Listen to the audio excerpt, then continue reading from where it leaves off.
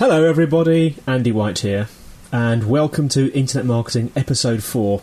Made a bit of a boo-boo last week, have to apologise. I forgot to mention that the chaps were actually going away, well, not the chaps, but Daniel was actually going away to Las Vegas, and he's there right now, which is why you're listening to just me. So it's going to be a very short and sweet show this week, but I did want to just say that Daniel mentioned Google Analytics last week, which I have been playing with all week, and I have to say it is really rather good. It's got some really quite nice features on there that are ideal for helping you to sort of fine-tune your site for marketing activities and things like that.